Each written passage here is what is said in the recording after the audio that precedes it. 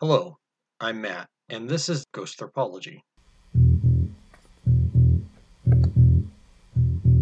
The show will feature ghost folklore, which includes both well known stories and small personal encounters, all ultimately unverifiable, but all presented by people as true.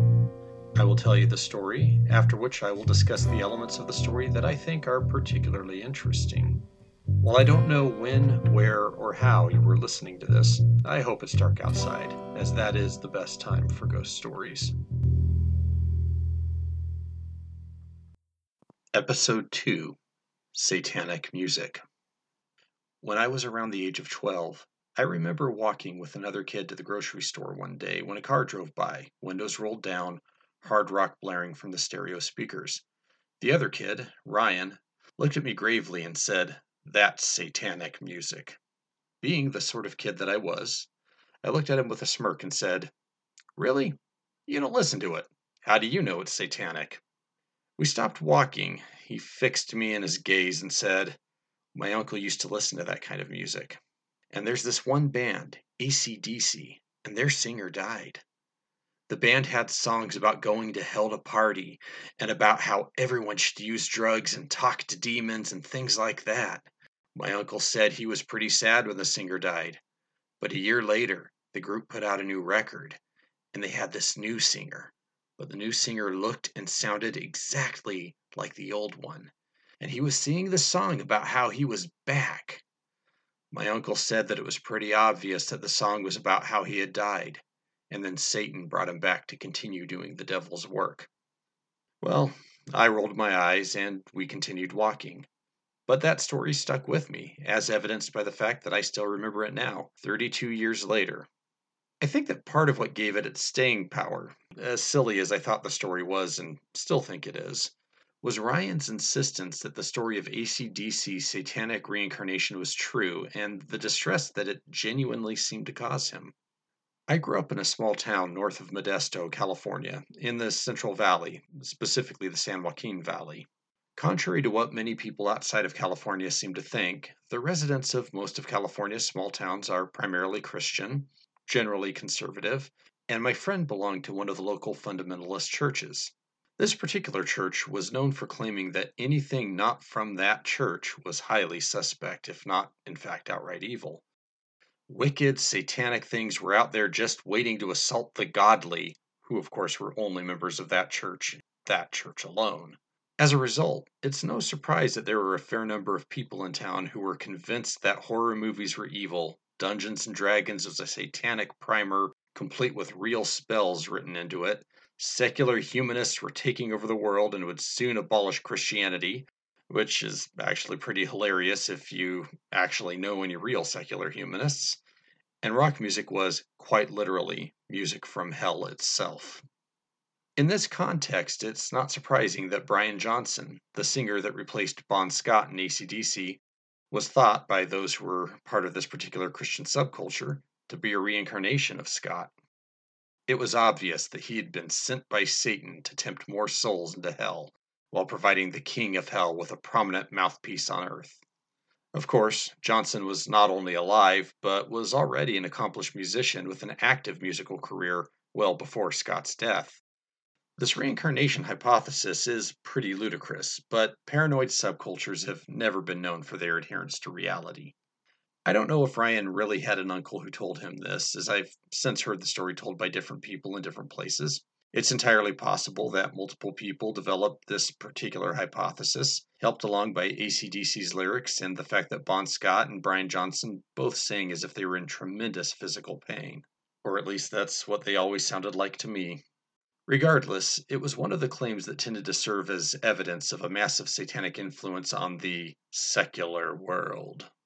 Ironically, while rumors of Scott's satanic reincarnation were developing among this subculture, AC/DC fans were busy pointing out all of the differences between Scott and Johnson and arguing over who was better. Two very different subcultures with two very different axes to grind. So it goes. What I did not know at that age, though, was that the stories connecting popular musicians to supernatural and even demonic forces are quite old. In my time working in anthropology, yep, again, that's my day job, I have found that this is actually quite common, even typical, for cultures to ascribe supernatural power to music. It was, perhaps, only natural that the advent of popular music would carry that baggage.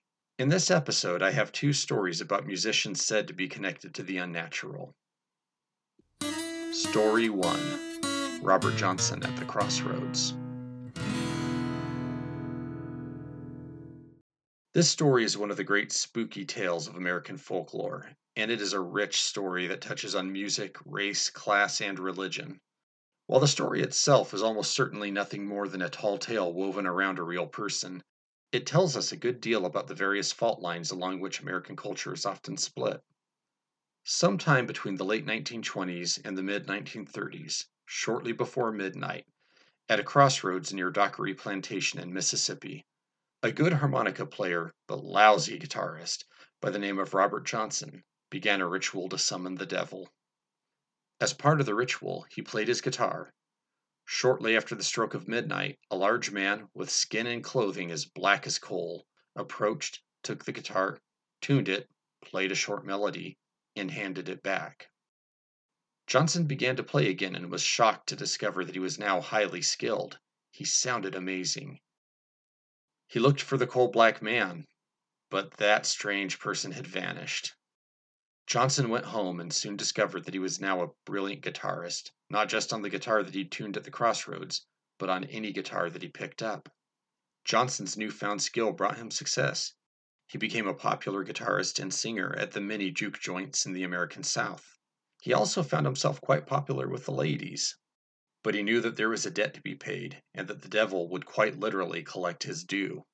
In exchange for his talent, Johnson had pledged his soul to the devil, and he would burn for eternity after death.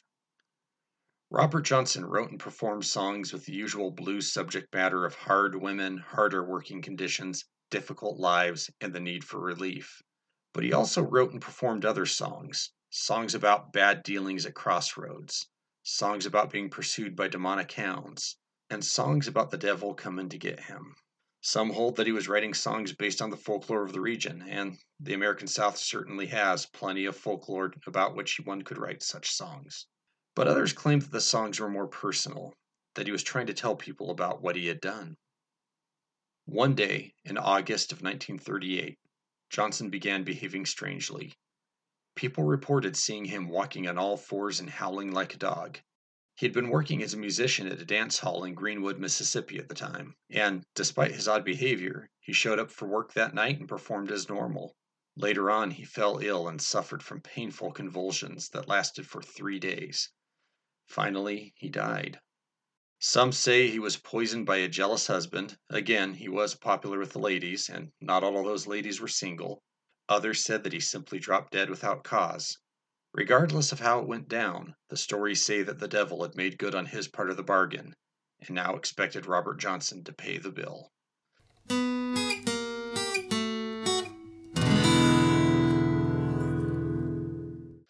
Commentary. As I've already said, this is one of the great American spooky tales, a legend of American music and Southern folklore. For anyone who thinks that overt connections between popular music and satanic imagery began with heavy metal, well, let me introduce you to the mother genre of all rock music, the blues. Stories like this one surround Robert Johnson, one of the great early figures of the blues. But there are stories that other musicians, including Tommy Johnson, not to the best of my knowledge related to Robert Johnson, made the same or a similar deal. And blues music often contains satanic imagery and subjects, such as Robert Johnson's own The Devil in Me blues and Hellhound on My Trail.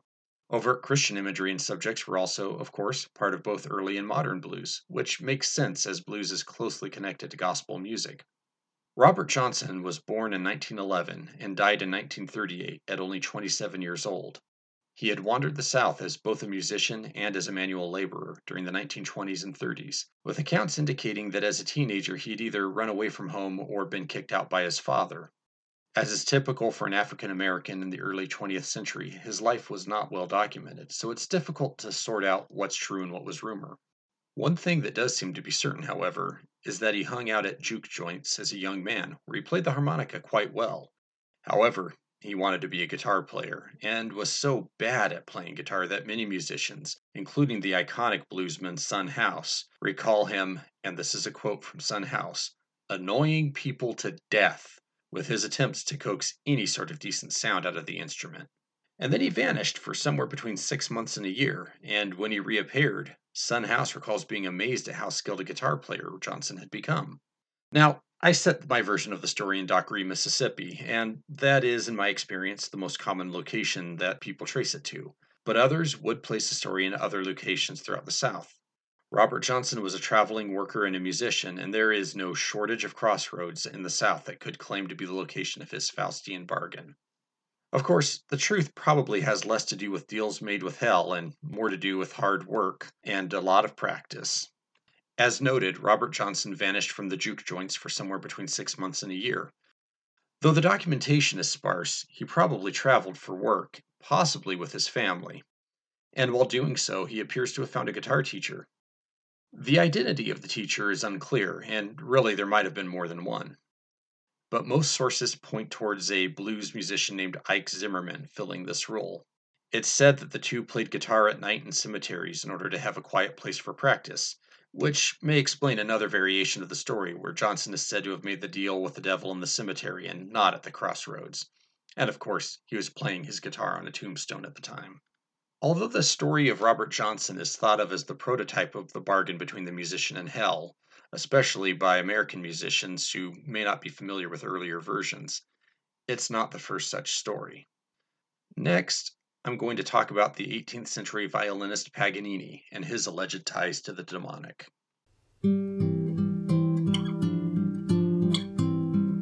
Story 2: Paganini's Phantom Violin.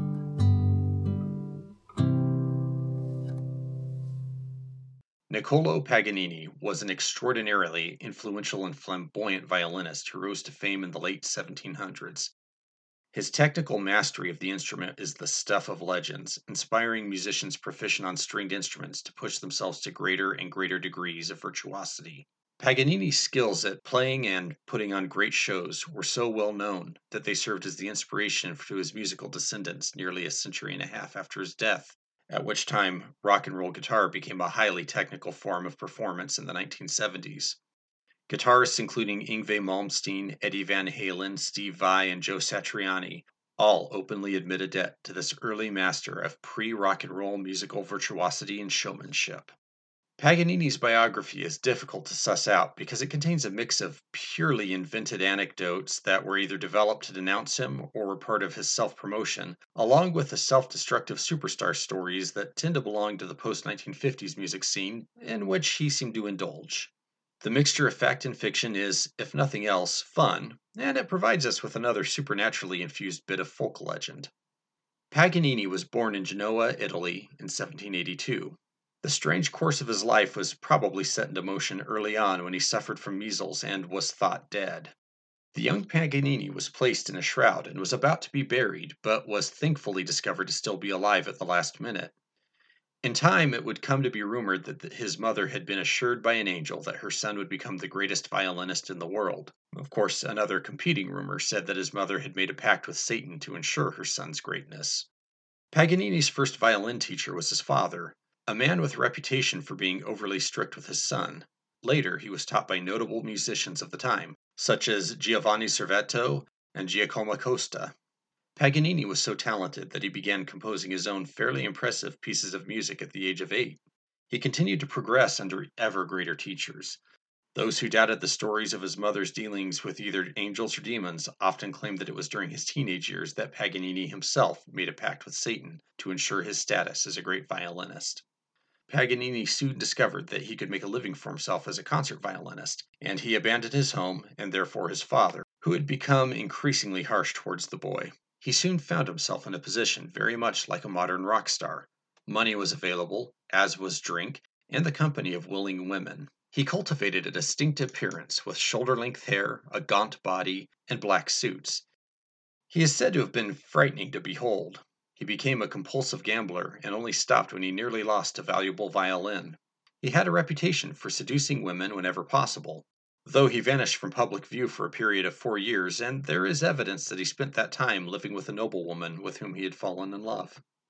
As time went on, Paganini's popularity grew, and some people, including many of his admirers, began to spread stories about him.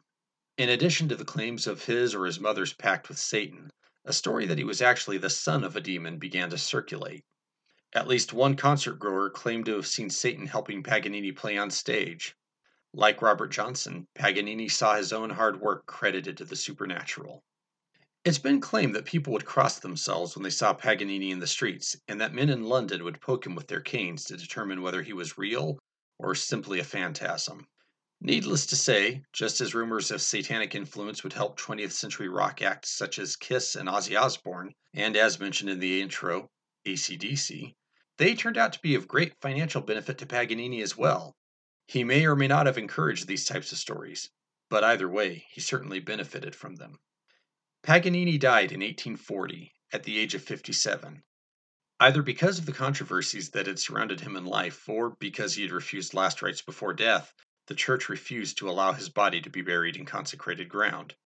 The body was temporarily interred at a abandoned leper house, or, according to some accounts, his family's basement, or even an olive oil factory. While the body was housed in this facility and was waiting burial, passing fishermen claimed to have heard the sounds of a violin playing. These additions moved Paganini's story out of the realm of the flamboyant showman and celebrity and into the realm of the ghost story.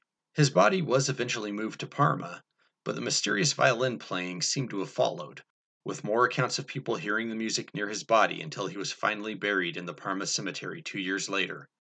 In 1926, his remains were moved to his native Genoa.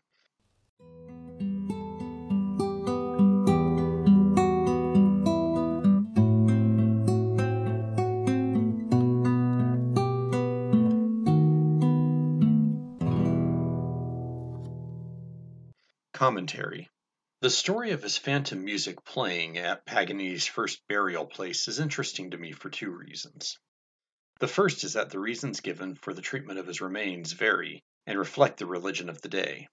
Was he refused proper burial because he had led a life of sin, what with all the gambling and womanizing? Or because of his rumored pact with Satan?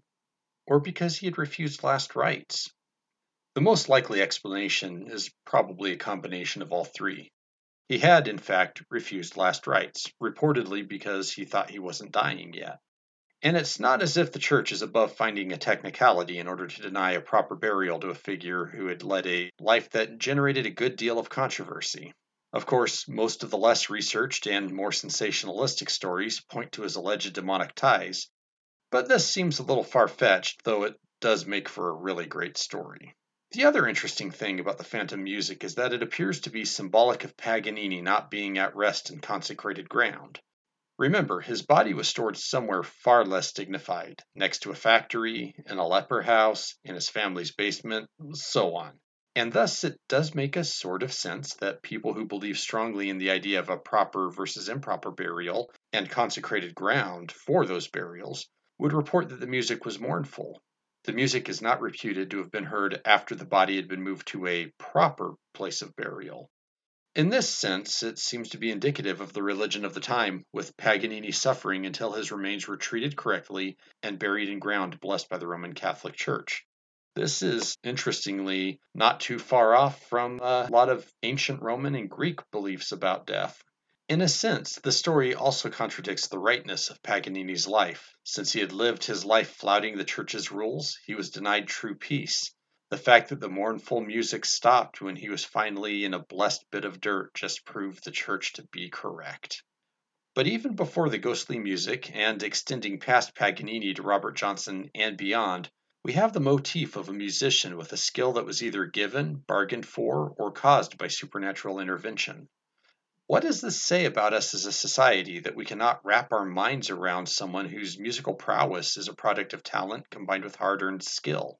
Is it any wonder that genius is often mistaken for madness or demonic possession? And then there's the issue of musical acts leaning into that sort of narrative. Personally, I would want my skill to be acknowledged as mine, proper credit and all.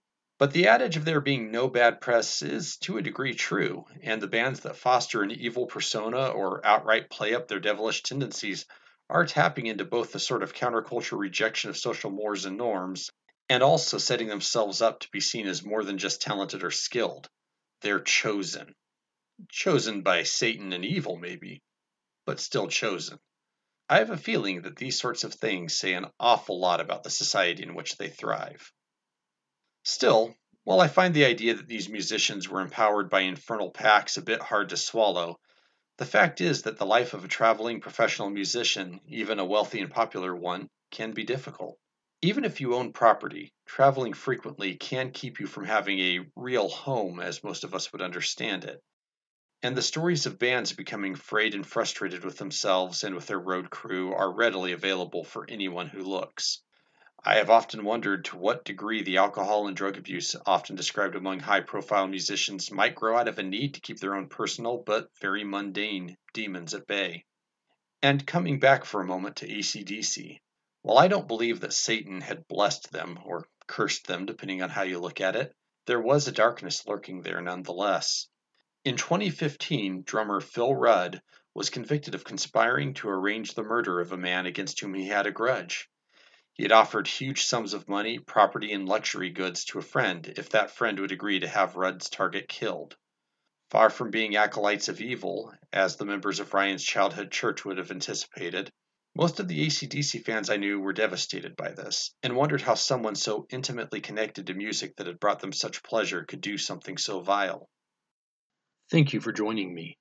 If you have heard a weird tale, have had a strange experience of your own, or know of a bit of local lore that should get a wider audience, please feel free to contact me at ghosthropology@gmail.com. That's GHOSTHROPOLOGY@gmail.com. Also, please visit the Ghosthropology blog for transcripts, show notes, and more information at kmmamedia.com. That's kmmamedia.com. Until next time, have a wonderfully spooky night. Spooky.